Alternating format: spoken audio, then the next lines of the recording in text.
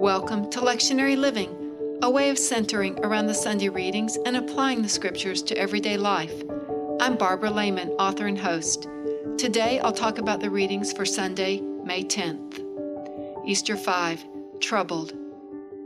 Even as I begin talking, I am aware of my inability to follow the instructions of Jesus.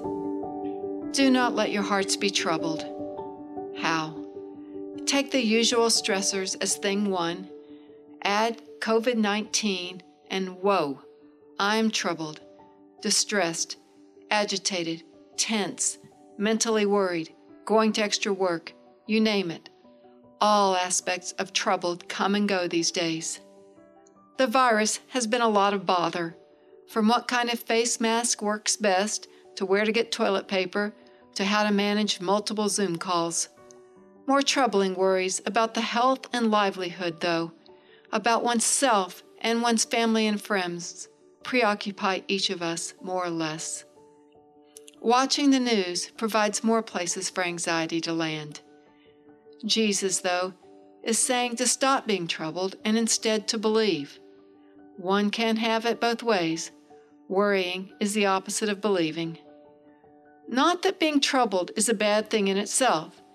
Being troubled signals a need to look at something from the perspective of one's beliefs, considering one's responsibilities for it and to others, deciding what to do, if anything, and how to do it, doing so, and moving on.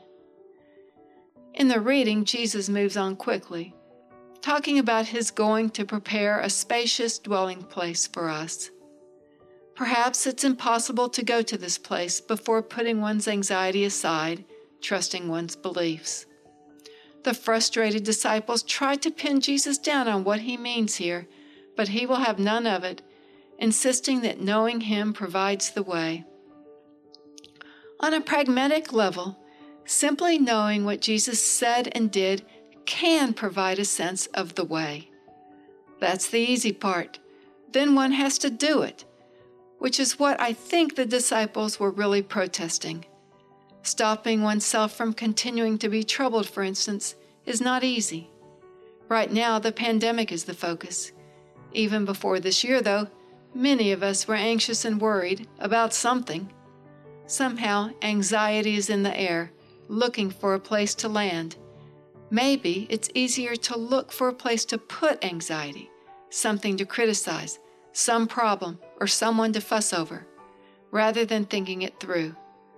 Both the alertness to threat, danger, and the perception of threat, danger, happens as worry takes form and takes over one's ability to think. Recently, I heard a high school senior talking on the news about how upset she had been over the fact that there would be no graduation ceremony at her school this year. While the inability to connect with others in her life is a frustration, the funneling of the worry onto the graduation itself might be a misuse of anxious energy. Instead, listening and acting on what her troubled heart is telling her, that she needs her friends, would harness her feelings and her mind into a thoughtful effort to stay connected with them. Much has also been in the news about anxiety as mental illness, specifically anxiety related to job loss. I wonder to what extent it's a sign of a healthy brain, grounded in reality, gathering the strength to face a real problem. How a person can notice the anxiety, letting its energy be useful without taking over the capacity to reason, that is the challenge. None of this is easy. The effort to stop being troubled can be at once both challenging and comforting. Here are some questions to reflect on this week. I use these to center myself around what I'm trying to do with my life each day.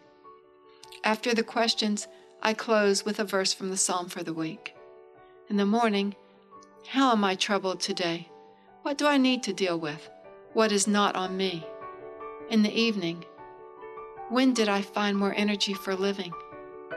Psalm 31:3. You are indeed my rock and my fortress. For your name's sake, lead me and guide me.